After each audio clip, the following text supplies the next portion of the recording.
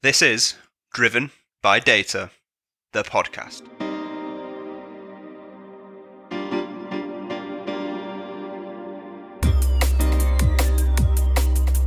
Welcome back to another season of Driven by Data, the podcast, powered by Our Vision Group and hosted by me, Kyle Winterbottom. So here we are, season 3 of Driven by Data, the podcast. I'm delighted that you've decided to tune in and rejoin us. We've got some absolutely fantastic content coming your way. So all that's left to say is sit back, relax, and enjoy this episode. Welcome to Driven by Data, the podcast, season 3. Today, I'm delighted to be joined by Colm O'Grada, who is the Director of Data and Analytics at Tynes. So, Colm, thank you very much for joining us. Thanks for having me. It's all right. I'm pleased I just got through the introduction without kind of messing something up, your name or the company or something like that. Yeah, some tricky ones there for sure.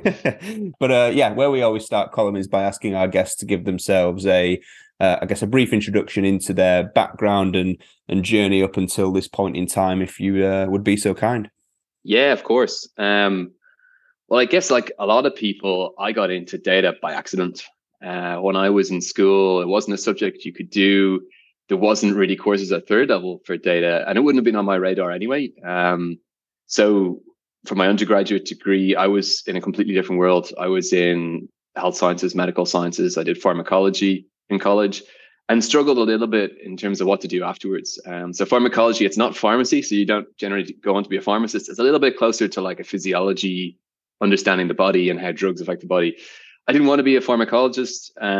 Being honest, after 4 years of studying, I wasn't even quite sure what a pharmacologist was. So I went a different direction and ended up studying business management for a while, as I thought it kind of give me a little bit more strings of the bow and up my kind of perspectives a bit. And I did get a lot out of it, but being honest, coming from that kind of harder science background, I found so much of it just so waffly. And you know, that like anyone could like take a list of something and, you know, slap your name on it, you know, Colm's 5 principles, and it gets into a textbook, you know, and it kind of bothered me a little bit that I wanted to get into something where there was a little bit more objectivity. Having said that, I think, you know, it was great to just get a little bit of that commercial mindset, and something I wouldn't have done otherwise. So I did this kind of swift U-turn back into science and ended up doing a PhD. All of this was in Dublin, in UCD here in Dublin. And the PhD was one of the best decisions I made, but not for the reasons I thought it would be. Mm-hmm. So when I went into that, I was maybe a little bit lazy, definitely like very unstructured, very reactive, you know, like how much do I need to do to get this done kind of a mentality. Yeah. And frankly, that just wasn't going to cut it in a PhD environment where it's largely up to you to do the work and get out the other side. And I had a great supervisor who put the right amount of pressure on at the right time, and it was like necessarily direct at times, and came out the other side with just this very different mentality. And it was during the PhD that I first got into data properly. So before that, I always had an interest in, you know, even when I was a kid, like way back in the day, from the computer science side of data, like typing out programs on a Commodore 64 and all that kind of stuff. Like, so there was an interest there. But what happened was, as I was doing my studies, the PhD was mostly based in a lab, doing lab work. And obviously that generates data that someone needs to analyze.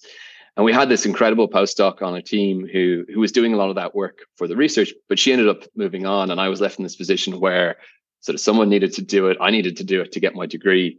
And it was just this great discovery of I really enjoyed this stuff. And the academic environment's a little bit different. You have a little bit more time, you get a lot of flexibility in terms of what you want to do and how you want to think about things. And you tend to go into a lot more detail, and it kind of gets very niche. But it was this kind of creativity and like, how do you turn data into something productive and something novel, some real insight? So as I came to the end of it, I tried to find a path to do it permanently, and realized I didn't really want to spend time in a lab. The academic environment was probably not for me long term. And there was a friend of mine working at Google in London who just by coincidence said, well, actually, we're looking for somebody with a strong data background. And it was a foot in the door for me. So I started at Google in 2012, moved to London. And another just great learning opportunity. I was based in the commercial side of the business, working with some of Google's largest commercial advertising clients at the time. And I was lucky that in terms of what they were looking for from partner team that they worked with was insights and information. So it's kind of uniquely positioned to provide them with that. And there was some big adjustment going from the academic mindset of pure statistical rigor and all this to like directionally, is it right? And that was hard for me to kind of adjust to that, but like really important lesson, I think, along the way. So I was at Google for almost a decade, well, certainly 9 years. Started off, like I said, in that commercial team, and then moved into a more technical team where we were looking at kind of consumer insights and how can we use the data that Google has and the kind of compute engine that they have to do consumer insights in a really novel way, which is really, I think, probably the peak for me in terms of the work I did there. We just had a fantastic team. Everyone brought different things to the table, which is very exciting. Spent a bit of time, moved to California for a while, worked in strategy and operations at YouTube. The best way to describe that team is like almost an in-house McKinsey function where you're thinking about things like what products do we launch where, how do we structure parts of our business? How do we respond to this lawsuit? This kind of stuff. Lots of variety. And then I made, mostly for personal reasons, the decision to move back to Ireland. Actually, my first time working for Google in Ireland, where I worked within the trust and safety world for Google Search. So again, super interesting, leading bigger teams there. And a really interesting time to work in trust and safety, right? You think about COVID and the presidential elections and all of the stuff going on around the world over the course of 1 or 2 years. It was really in the deep end. Early 2022, I had been thinking about the next step for a while. I just hadn't found the right thing. I'd started looking around a couple of years, basically after I first moved back to Ireland, looking across Europe. And, you get 1 or 2 offers and you go through, you just get something out of the process, a bit of a red flag. Where you're like, this just isn't for me. Either it's the role or frankly, the people that you meet where you think, no, this is not going to work. There's one in particular, I'm not going to mention any names, amazing opportunity, leading data for a very successful kind of late stage startup. And everything was going well till I met my boss to be. And he was like, no, I'm going to be spending so much of my energy providing air cover to my teams that I'm not going to have the energy to focus on the right things and to be able to do kind of good work. And then I found Tynes. It was a recommendation actually from a friend of mine in the VC world. And went through the process and no red flags. Everyone I met, I kind of wanted the interview to go a little bit longer to hear more about what they're doing, to hear about the company. And ended up finally making the jump in January 2022. And it was hard. I think Google makes it very easy to stay up until recently, I guess. It was hard and kind of I have a very supportive wife and family, and kind of, they realized it was time too. And I finally ripped the Band-Aid off and honestly haven't looked back. I thought I would miss more of that big tech environment, whether it's the resources or the perks. And honestly, I just don't. The ability to own something, to drive, to really build something has just totally outweighed all of that stuff. Delighted to be where I am today, leading data at Tynes.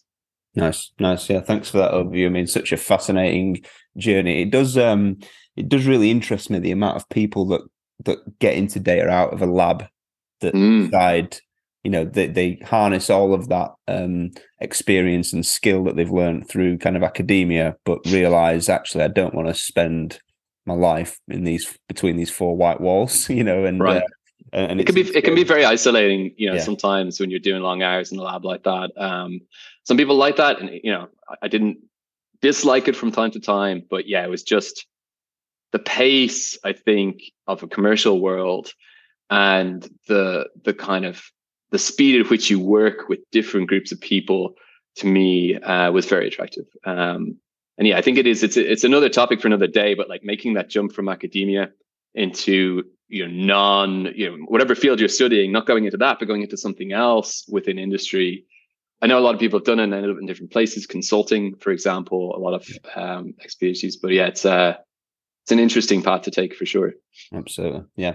So give us a little bit more information about Tines then. So you're a Series B startup, scale up, I guess, right? Just talk us through who you are, what you do. Yeah, so Tines, it's a no-code security automation company. We're headquartered in Ireland. We've got customers all over the world. Lucky to have great customers all over the world. And our platform lets you primarily automate repetitive processes, like startlingly quickly and easily. So to massively oversimplify how it works, you have a workflow, which we call a story. It's built up from individual actions. And one of our, I guess, key tenets is keeping things really simple. So there's actually only 7 types of actions. And with those, you can interact with external systems, process what's coming back, take actions, and so on. Fundamentally, it's really fun to play with. There's a free community edition anyone can sign up for. And we've seen people do some like wacky stuff in it, completely unrelated to security, which is great to see. And the nice thing about it is because it's agnostic to what you connect it to, it'll work with anything with a REST API. So a lot of automation solutions, I'm not pitching here, but good to point out. And in fact, a lot of platforms that interact with other services work on this concept of an integration, right, which is super convenient. We've gone a different way. So if it's got a REST API, it will work. And because of that, it's super flexible. And I've been able to use it in-house for a bunch of like data stuff that otherwise would require either a bunch of coding work or to buy some third-party solution, where, in a couple of hours I've been able to knock something together to do something, quite complicated, and then have all of the built-in monitoring, tracking notifications, and integrated Slack and so on, so I can see how it's going. Yeah, some surprises. I wasn't expecting this, but there's been a few things where I've been able to do stuff that otherwise would have been like very time consuming or expensive. Yeah, that's really interesting. So you're basically using your own product to help the data and analytics work that you're doing inside the business. Yeah, I mean, it sort of comes from the CEO, Owen Down. If there's some way we can at least try and do something with our own product, we try to do it as much to push the limits and learn. Equally, if we hit a wall, we're like, yep, either the product's not there yet, or it's just not for this, we'll go off and do something else. But it's always good to try. Like a lot of our marketing automation is built in Tines, security, IT, lots of stuff. We use it. I think we're our own biggest customer. Yeah, nice, makes sense. So I guess obviously you've been there a short while now. As you mentioned, having left Google, which that always fascinates me when someone decides to take the jump from a place like Google into then a kind of small startup or smaller startup environment. Just give us an overview of kind of the role that you've gone in there to do. Really, what are you tasked with achieving? What's the purpose of you being there for Tines? Yeah, so I was the first dedicated data hire at Tines last January, but there had been a number of folks who were there before me who were doing stuff with data. I've been lucky that a lot of the important decisions they made were like good decisions. So our engineering team had made some good decisions about capturing data and where to store it and stack decisions. And other folks had done some good work on the last mile, getting that insights into folks' hands and helping them make decisions. But over the last year, ultimately, my ambition is to just drive better decision making across Tines with data. And I know that's kind of a bit generic and nebulous, but at the end of the day, in a small company, there's a lot to do, and you kind of have to roll up your sleeves and be more versatile than maybe in a bigger company. So that's been my ambition. I've been lucky. I think I've certainly worked with every team, every leader, probably everybody at this point. And we're about certainly north of 150, 160 kind of folks. So it's been just such a breath of fresh air to be able to identify an area where we can make a difference with data and just do it. There's no red tape. There's nothing holding you back. You're not having meetings and meetings and meetings about stuff. It just moves very, very quickly, which is a delight. But yeah, so my role essentially is end to end. I've had to wear a number of different hats, whether it's on the data engineering side of the house, whether it's making sure that we have core reporting where we need it, whether it's diving in a little bit deeper on business partnering with folks to understand specific things related to go-to-market or a product, or even thinking about what we're sharing with our customers. So I actually I think about there's like 4 main buckets of use cases at times, and this probably generalizes quite well to other companies as well. So there's like a measure bucket, which is measuring the performance of the company, the teams, individuals, as an account executive hitting a quota. And we've done a lot of work on that. I think that's probably where we're most mature, is just getting that sense of how are we doing and how do we optimize? Where should we prioritize? The second bucket is kind of like an assist bucket. So it's one thing to measure, but how do you actually help people do their jobs better, right? So an area I've spent a good bit of time in the last year has been that top of funnel piece. How do we work out when the leads that we're looking at are most leaned in, and when should our reps be picking up the phone, and how can we use data to really tune that in, the signals that we have, and boil it down into something like basically a 1 to 5 stars, right? It's the tip of the iceberg in terms of what goes into it, but making it digestible so that you can really take quick action off it. So that's the assist bucket. There's another bucket, which is kind of the customer bucket. What data do we or should we share with our customers to help them understand how they're growing their usage of the product, where we can help them more with customer success, how much time and potentially money they're saving through automation with times as well. That's something we're kind of a little bit less mature on. We're doing more and more and figuring out the best way to do that. Something I would have done a lot in the early days of Google with your advertising clients. And then the last bucket is actually embedding data within the product. The nature of our product is not a ton of that right now. It's kind of down the road. But there's a lot of other products where the data is the product, right? You're building machine learning models and so on. So the majority of the use cases that I think about for data at times fit into one of those 4 buckets. And I think over time, we'll kind of continue to grow each of them out. I think in that order, right? I think just starting with really having the confidence in measuring the right things and optimizing against the right things, and data being central to the strategy around that. Yeah, absolutely. So, there's so much in there to unpack, Colm. And obviously the whole purpose of building high impact data teams is to get to the crux of how you can help your business, right? Ultimately, right. That's the reason behind you being there. I guess before we jump into that, I'm just really curious to kind of get your steer. Obviously, you've led large teams in, a Goliath organization such as Google. But then equally now you're building out your team and capability in a Series B startup that's 160, 170 people. Just give us a bit of context in terms of the size of the teams that you ran at Google, and obviously the size of the team now. And I guess the key differences in your eyes between, those 2 environments for one, and then things that you need to consider between the difference in those environments. Yeah, so I think even how you define size of team is different in both environments, right? I think, you have this concept of the bench, right? Where at Google, you have your own direct reports, but then you're leveraging all of these different supportive functions. And I don't just mean at Google, I think in any large organization. And the other difference is that there's just different degrees of specialism, right? So typically at a large company, you're going to manage a group of folks who are going to have a certain similarity in terms of skill set or background, right? Data scientists or data analysts, the spectrum there, or data engineers and so on.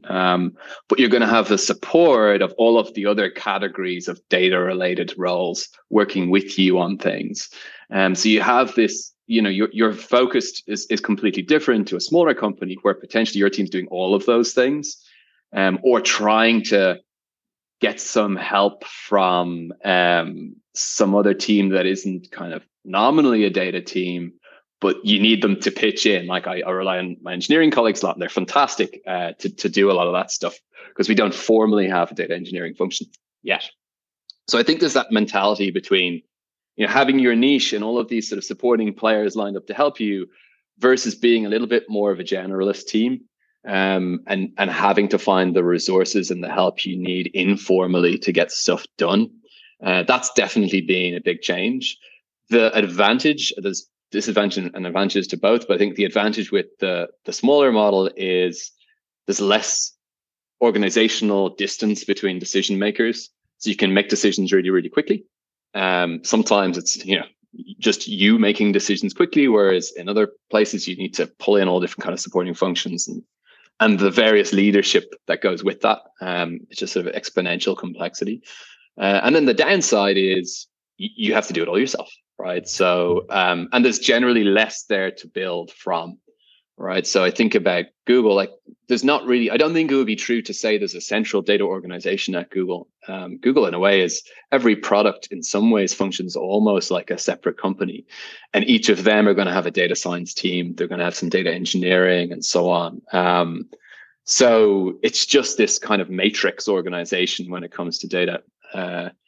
One of the things I did at Google, not solo, but with one or two other folks, was try and bridge some of that kind of complexity, particularly on the commercial side of the company. When I started, there was maybe sort of 30 or 40, what we used to call industry analysts in the UK, who were customer facing and provided a lot of the insights to customers. But outside of the UK within EMEA, there wasn't quite the same kind of concentration.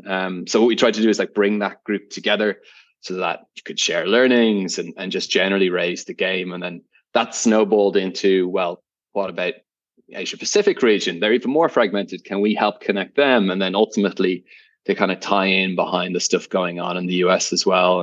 And that kind of building communities, I think, in a larger company is just such an important part of particularly for more junior folks, where you don't have, like, we took it for granted in the UK with 30 or 40 folks, you could always turn to someone and ask them a question. If you're the only analyst, in South Africa, you don't have that support, right? So by building those connections informally and having them peer-led as well, so it's not like some tokenistic leadership effort, but it's actually kind of peers helping each other out. That was, really transformational. And I think, again, to contrast with smaller organizations, there isn't the need to do that just because everyone's kind of proximal to each other. I think there's like a lot of different perspectives on what the right organizational structure looks like for data teams. Like Google oscillated a little bit between centralized, decentralized, centralized, decentralized. Every couple of years, it sort of flipped the switch on it. I'm quite a fan of what Spotify have done with the kind of align to a function, but then also have the leadership more aligned with the kind of role type. So you have the best of both worlds. They call it like the Helix model, or maybe that's what McKinsey calls it. But there's no one size fits all with this. What I'm excited about is being able to react to how Times grows as a company, and to be able to shape that data function to best match how we grow iteratively, right? So like, what works for us now is not going to be the same as what we'll need when we're bigger. And there's going to be steps in between. And I think that's personally been, like, if not a challenge, it's sort of been an interesting, like, trying to shed the big company thinking and get a little bit more into like the just do it, what do we need today mentality. Just like moving from academia to big tech, moving from big tech to small tech, there is a mentality shift you need to make. And I've been lucky to have a few nudges here and there from folks when I start thinking a bit too big tech on things. How do you get that balance right? Because obviously you talked at the start, I guess if we were to frame this, having a lot of resource at somewhere like Google, obviously as you'd expect, and probably a fairly sizable budget to be continually increasing that resource and different skill sets, etc. How do you get that balance right then between, trying to create that high impact team in a smaller organization when you don't have as much resource, and kind of, I guess, going through that process of prioritization as to what is going to add the most value and be the most high impact? How do you kind of get that balance right then with the bigger picture thinking and, starting to strategize how you think about the formation of that team? Thinking, 12 months ahead, we're going to have different challenges. So we don't want to build just for now, because 6 months down the line, we're going to be out of date, as it were. Yeah, I think you need to do it iteratively, right? I think there's two things. And this is in some ways the same in a big company and a small company. It's better to have a plan you can change than no plan. So it's good to know, where you want to go longer term. I think, the term like strong opinions loosely held comes to mind. Like, this is, I think, where we want to go. And I'm pretty sure, but I'm pretty confident it looks something like this, but I'm very open to being wrong. And we need to, take it one step at a time. So that's the mentality I'm taking. There's two aspects to it. There's the work of the team, and then like, how do you achieve that through hiring the right roles? So from the work of the team, We're a very small team. So as of today, the data team at Tynes formally is me. So with that in mind, I have to be fairly ruthless in prioritization. So I say formally it's me. That there are other folks who do data work, and again, in a small company, you have to leverage all the resources that are available to you.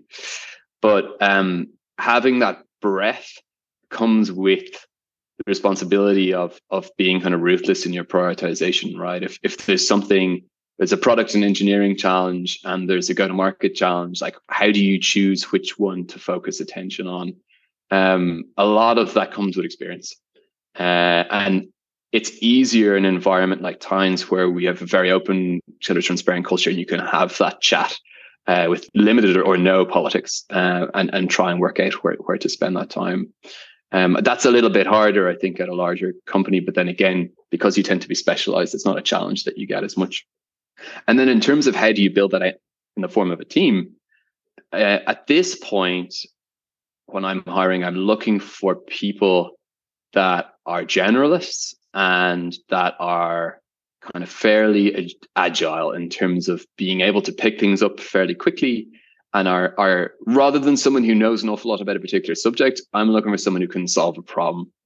Rather than someone who's got a super deep technical skill in some area, I'm looking at someone who can go and have a conversation with an executive, figure out what the real problem is, go away and have a think about it, and then work together on actually solving it with data. The depths of do they have software engineering levels of Python, like that just doesn't matter at this point. Having that versatility. There's an example I use back at Google. I was brought in to have an informal interview at the end of a process for an analyst. And the guy I was chatting to, he had applied for this analyst role. And at the time, it was kind of SQL heavy stuff. And he was completely transparent and said, I'd never written any of that, but I'm really interested. And you could tell there was a sincerity there. And within about 6 months of joining the team, he had probably surpassed the majority of his peers in terms of like that technical acumen. And what it came down to was someone who's willing to learn what they need to learn to get the problem solved, right? And that's what I'm looking for when I try and hire folks. Is like, is there a competency? Is there like an aptitude? I don't mind if you haven't done exactly this thing, or if you haven't used this platform before. But like, do you really want to? Are you interested? And do you have the potential to learn? And I think particularly at that earlier stage career level, those are the things that are really critical. And then when people ask me, how do I know I'm doing well? My kind of mark of what a truly well-performing, either an analyst or data science is, are people inviting you to their meetings before you've had a look at the data just to get your opinion on things, right? To me, that is, you are doing your job well. It means you've built trust. They think you understand the problem, the business well enough. They know you'll go away and do a bit of thinking yourself anyway, and they just want to hear your take on it. So to me, that is the sign of someone who's doing their job really well. I think conversely, if that's not happening, you need to ask, well, either there's a process there and you're not getting the exposure and visibility you need to, or there's like a trust issue where they just don't want to hear what you got to say, which is the problem. So to me, whatever else about output, I think that to me is a really critical thing to look for. 100%. Yeah, I couldn't agree more. I think we're probably very, very guilty in this industry of highlighting certain skills, often technology related that the business use that, is kind of required as a must-have, and we get so hung up on that we forget to sometimes assess the other things that are equally, if not more important, like problem solving, like having that willingness and aptitude to go away and kind of tackle a problem, and being able to speak to stakeholders, and et cetera. So that makes complete sense. I guess, given the infancy of the stage that you're at and now looking to build out that capability, how do you define what roles you're going to need within what timeframes? Again, related back to how you create the most impact that you can. Yeah, so at this point, I'm thinking more about how do we build certain competencies within the team rather than hiring specifically into kind of more specialized roles. So if I think about the next 12 months, right, rather than thinking, do I need to hire a data engineer? Do I need someone who's, a very technical data scientist? What I'm thinking is, well, I know what our strategy looks like for the next 12 months. I know some of the things that we're going to have to figure out to pull that off. So what capabilities do we need on the data side to make that happen, to be as likely as possible of success? So rather than do I need to hire a data engineer, is do I have enough data engineering knowledge within the team to get us where we need to there? Do I have enough bandwidth within the team to be able to work with the critical business functions, to be able to make sure they have the insights they need, to be able to challenge them on things where we need to be more objective, to be able to dive in and really answer some of those tricky questions or pose the tricky questions. And I think a little bit more at a team level than at an individual level. And then when it comes to hiring, it's revisiting that and thinking about, well, do we need to tweak the profile a little bit to fill in a gap there somewhere? But I think certainly for the next 12 months, it's still quite a generalist profile, but maybe dialing up or dialing down specific elements depending on where we see the need across the company. And that again is like a huge contrast from, where you have a well-established team and you need to, we need someone who's really intimately familiar with this machine learning framework, right? Because we're building something there.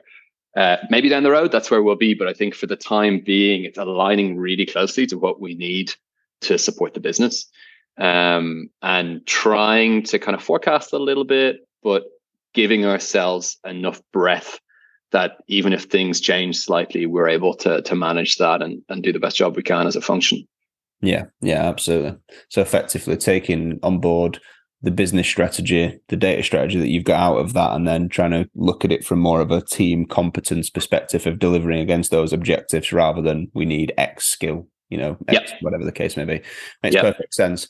I guess next question then, given where we're potentially heading from an economic standpoint, and obviously, you hear all the time, more often than we'd like for sure, about data teams being disbanded in times of uncertainty or downturns or whatever the case may be, which again is a completely other conversation for another time about how that's viewed internally and all that type of stuff. But I guess keen to hear your thoughts on where you're at. You're just about to start building this capability. If the worst comes to the worst, how do you kind of make sure that you keep hold of what you've got or continue to get business investment into that area, and I guess how you then prioritize that again, because I guess it's one of those things, right? Everyone would love an infinite budget and resource, right? Sure. To kind of go and do more things, do it quicker, do it better, do it more at a more scale, etc. But obviously, in a smaller business, that's not always possible, right? So how do you tackle that if the market does turn? Yeah, a couple of things to unpack there. I think one is, if we take if we ask the question, why are there these layoffs, across big tech, there's just a lot going on at the moment. If we take the uncynical view, which is that it's preparing for a, moderate sustained economic downturn, then there's kind of the next question in my mind is, well, if we're predicting this turbulence, this kind of economic storm, do you need better maps and information or worse, right? And I think when it comes to data, if you have the right function set up efficiently in the right way, it's a huge competitive advantage in a situation where a lot of businesses are going to feel a pinch. I'm kind of cautiously optimistic it's not going to be as cataclysmic an economic downturn as some people are predicting. But even in it, we think a couple of years ago back to when the pandemic started, and that was a huge adjustment for a lot of businesses.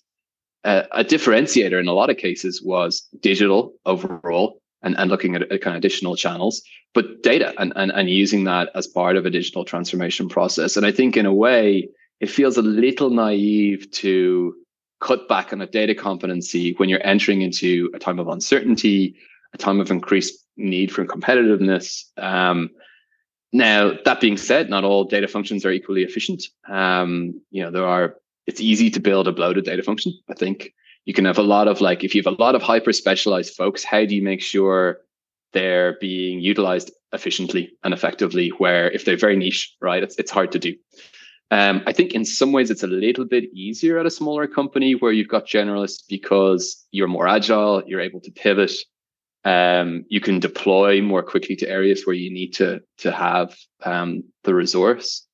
And then the other piece kind of personally is, so when I started at Tynes, I had the frank conversation I was starting about how quickly I could get to grow out my team, right? As a lot of people do, particularly coming from Google with, we're a larger team. But what I didn't want to do is just like start hiring aggressively out of the gate. I wanted to first understand, what do we need to do here? Like, how many people do we actually need? And what are they going to be doing day to day? One of my biggest frustrations of managing at a larger company is you often adopt a team. So, you take on a role as a leader and you've got a team, there's your team, right? And maybe either you want to take it in a different direction or organization, the team needs to move in a different direction. And you want to be a good leader. You want to support your team and help them to grow. And it creates this tension, right? In that the team functionally needs to go one way. The people on the team, maybe you want to go in different directions. Someone was like, I really just want to be a more technical data scientist. And you're like, that's great. But as a team, there's this basic reporting stuff we need to do, right? And it creates pain. So when I joined Tynes, I wanted to get a sense of like, what's the true need here for the profile? So if I'm going out and hiring, I can be 100% transparent with someone and say, look, there's a large component of this role. We're going to be doing some pretty basic reporting. It's not going to be all of it, but that's going to be part of the job, right? Rather than having to have that conversation who's been in seat for 2 years and doesn't want to hear it. And that creates this, because again, like, you want to be a good leader. And I think particularly within data, for folks who've been in data a bit longer, we've a responsibility to, data isn't, we don't have these nice clear career paths that, if someone's in sales, you start off as a BDR and you're an AE and you're a sales director and so on. We don't really have that. It's starting, I think, you do see more of a path starting to appear, but it's not as clear. So yeah, you get this tension. And I think that was something I really wanted to avoid. So I wasn't in a hurry to just sort of like hire randomly. So I think, when you're in a small company, having a little bit of being circumspect about, do you really need this? Putting the company first, right? Like, people are expensive. What are we going to do? Like, what value is this person going to be able to provide, both individually and then as part of the team? What's the team going to be able to do when we hire that we couldn't do before?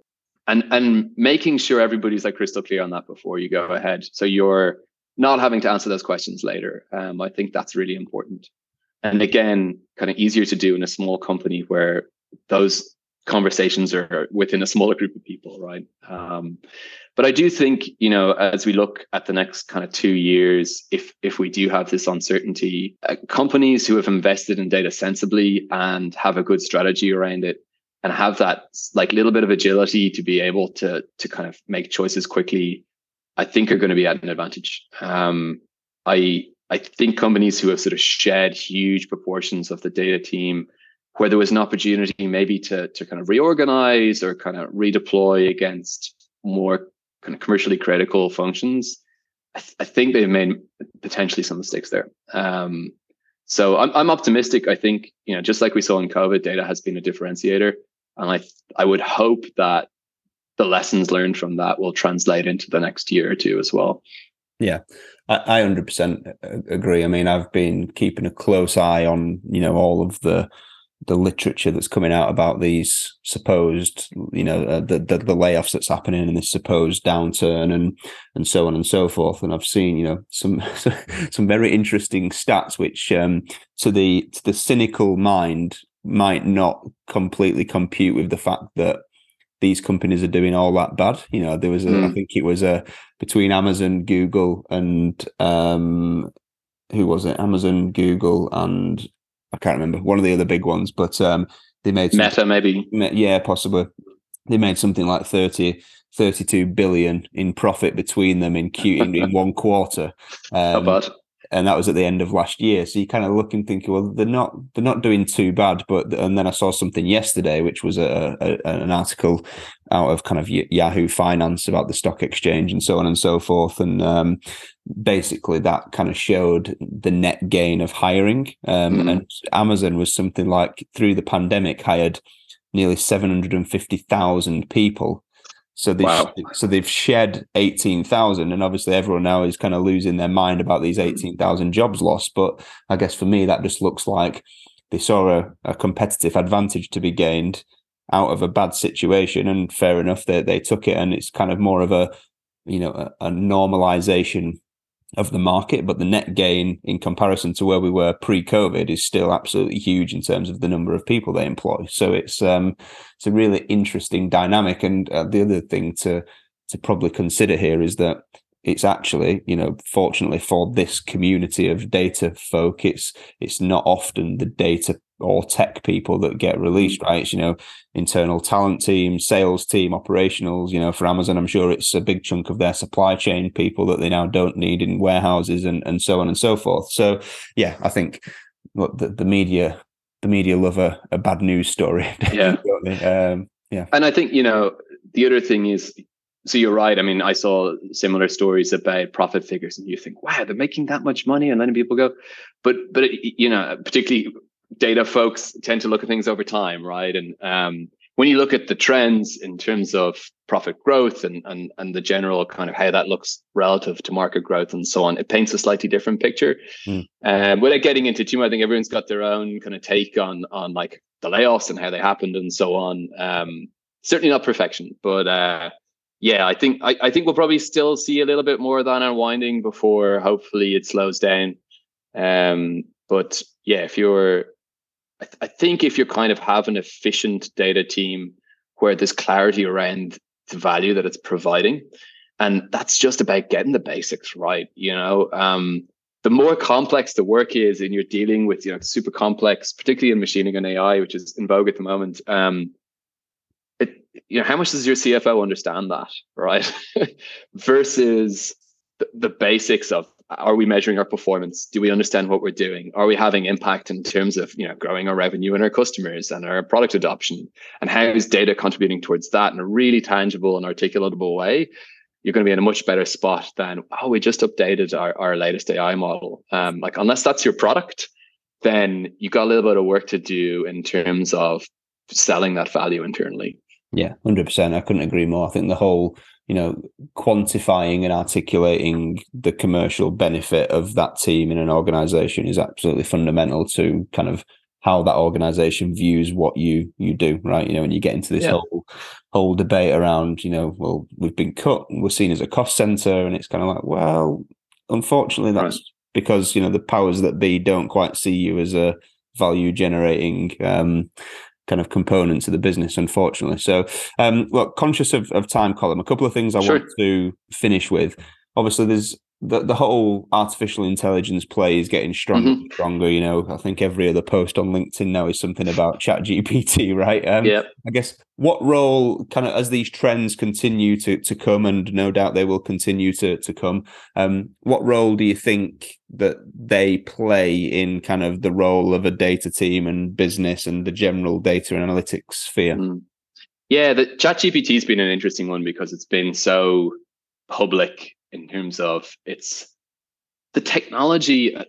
My understanding, I'm not gonna say my understanding is limited. Like I've worked in the AI space, certainly at Google for a while, but my understanding of ChatGPT is like the fundamental underlying technology isn't exactly brand new, right? This concept of a large language model has been around for a while. It's got better over time. I think the difference with ChatGPT is the availability and how easy it is to use and play with and get that wow factor. If you need to write some Python to use something, that writes off 99% of people. But if you can go to a website and play with it, then immediately it just changes perception so much. So in terms of how it affects data as an industry, as a kind of career and a profession, I think it's important that people understand ChatGPT as a kind of as an example of the underlying technologies and have a sort of sense of how they work and so on. I don't think I'm not sure how disruptive it's going to be. I've had folks ask me, like, could ChatGPT replace Google, right, as a sort of mechanism for search? My understanding would be Google probably have similar underlying technologies. There's probably already some of it in the products that you use. But the challenge is, how do you, a couple of things. So does ChatGPT kind of represent this like tipping point of AI replacing people's jobs and so on? I don't think so, simply because the technology's been there for a while. I think what it does do is it kind of wakes people up a little bit to how we can use AI more as a tool. So if I think about a couple of like toy examples of how something that was useful in data, like people spend a lot of time like writing really basic code for like SQL scripts and so on.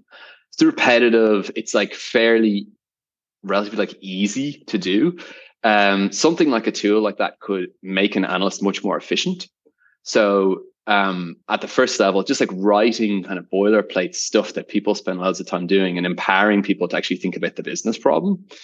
And I think that's where people still are going to have such a fundamentally important role, is if you understanding the business problem that you're trying to solve.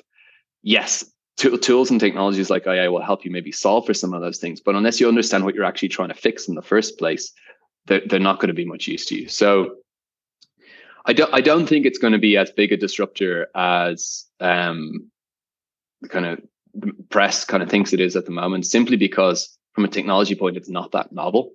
The accessibility makes it novel and makes people aware of what's potentially already there and behind the scenes in a lot of products. I think it's really interesting. I'd be kind of interested to see, like, will someone try and monetize it? Will they try and create a ChatGPT search engine? I think the challenges with that is, like, one of the things a lot of people look for when they search for things is like fresh information. So when you have a big model like that, how do you, the expense of keeping it trained to have up-to-date information all the time is like quite a complex problem to solve for. Having said that, there's potentially a role for something like that to play as part of a search experience where you want to ask a question and get a natural language response.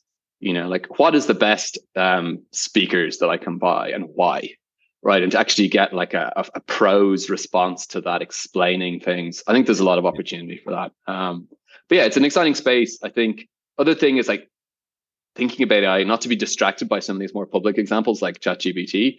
AI and ML, actually, a lot of the real value in disruption, I think, is going to be in more subtle behind the scenes way, where you have more automated decision making and you're able to kind of sift through very large amounts of data that otherwise would be kind of hard to get value out of. I think that's kind of more interesting to me. You think about it in fields like medicine, and from of some friends who work in that area, it's like super interesting stuff, or even legal, like understanding contracts and this type of thing that are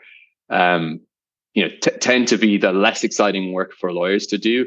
But rather than replacing the lawyer, you assist them in their work with this. And I think that's probably what we'll see first, is these assistive technologies being born out of AI, rather than this kind of fear that knowledge workers are going to be replaced. Maybe in 100 years, but I think for the time being, it should actually make, hopefully, people's lives easier and more efficient.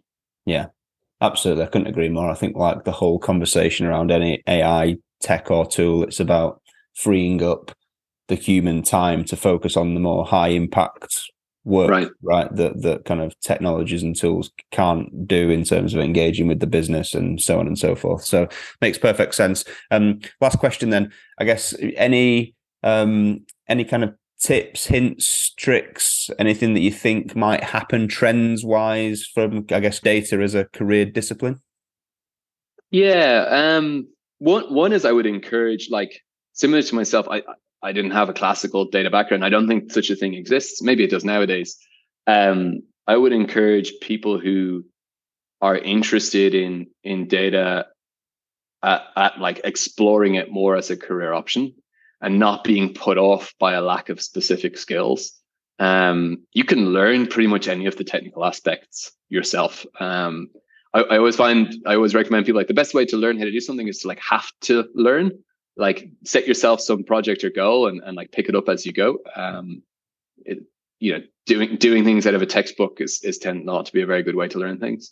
But then on the other end, I think what I'm excited about is folks who've been around longer. There's like more and more of us. So what does that top end of the market, of the kind of career ladder, look like? And it's just so variable today. I think over time, we're going to hopefully get to more consistency in what these roles look like. And then the step after that, I think the thing, as I think further down the road for my career, is small companies don't have a CDO role, but let's say hypothetically, that's the direction I go in. Like, what do you do after CDO, right? Do you do CDO at a bigger company?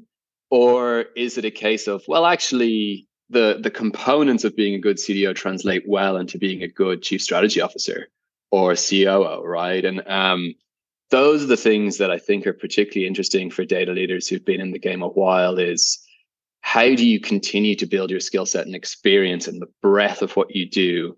And that comes back down to the things we've been talking about the basics of, your job isn't to just throw data at people. Your job is to help grow the business. And your skill set in data is kind of the way you do that.